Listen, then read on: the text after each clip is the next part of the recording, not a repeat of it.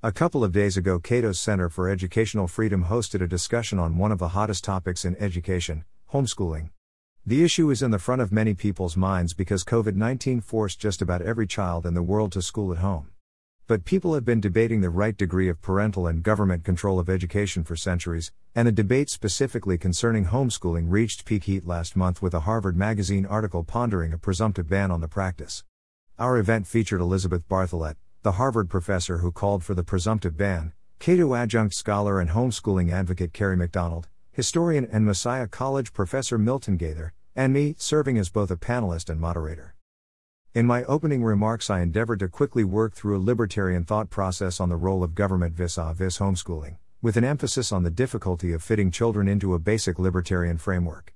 That basic framework is grounded in freedom for people whom we assume are capable of self-government, typically adults. For at least some amount of time, we can debate how long for any given person. Children cannot make many informed decisions for themselves, nor can they defend themselves against abuse or neglect. Someone else controls them. In light of that, the homeschooling debate is more complicated than simply concluding that parents should be able to do whatever they want with their children. Few people, for instance, would disagree that government should stop child abuse or neglect. Of course, the norm for dealing with criminal activity, as I explained in my remarks, is for someone to suspect a crime is occurring, an investigation to occur, and if an investigation provides sufficient evidence for government to intervene, alleged perpetrators are charged and tried, with their innocence assumed unless they are proven guilty. That said, our event was intended to discuss difficult issues from multiple perspectives, hopefully with all involved trying to understand how reasonable people could hold opinions different from their own. With such a discussion as a goal, and knowing that there have been very rare, but also very devastating, cases of isolation and abuse of children under the guise of homeschooling, in my remarks I said that it may be reasonable to maybe annually have some government official drop in unannounced on homeschooling families to briefly check in on children. Many people heard this and thought that I was asserting that such a policy should be implemented. That was not my intention. I wanted to offer food for thought, and perhaps something that could spur a search for common ground. So where do I stand?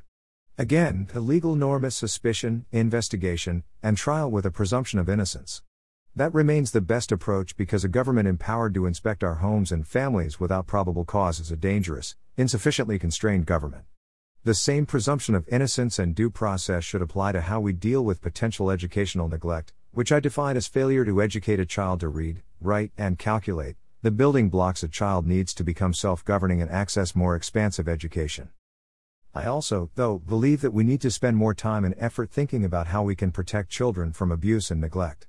This may well mean reforming child protective services, encouraging communities to pay closer attention to families that appear to be isolated or in crisis, and maybe just discussing abuse more to raise the public consciousness.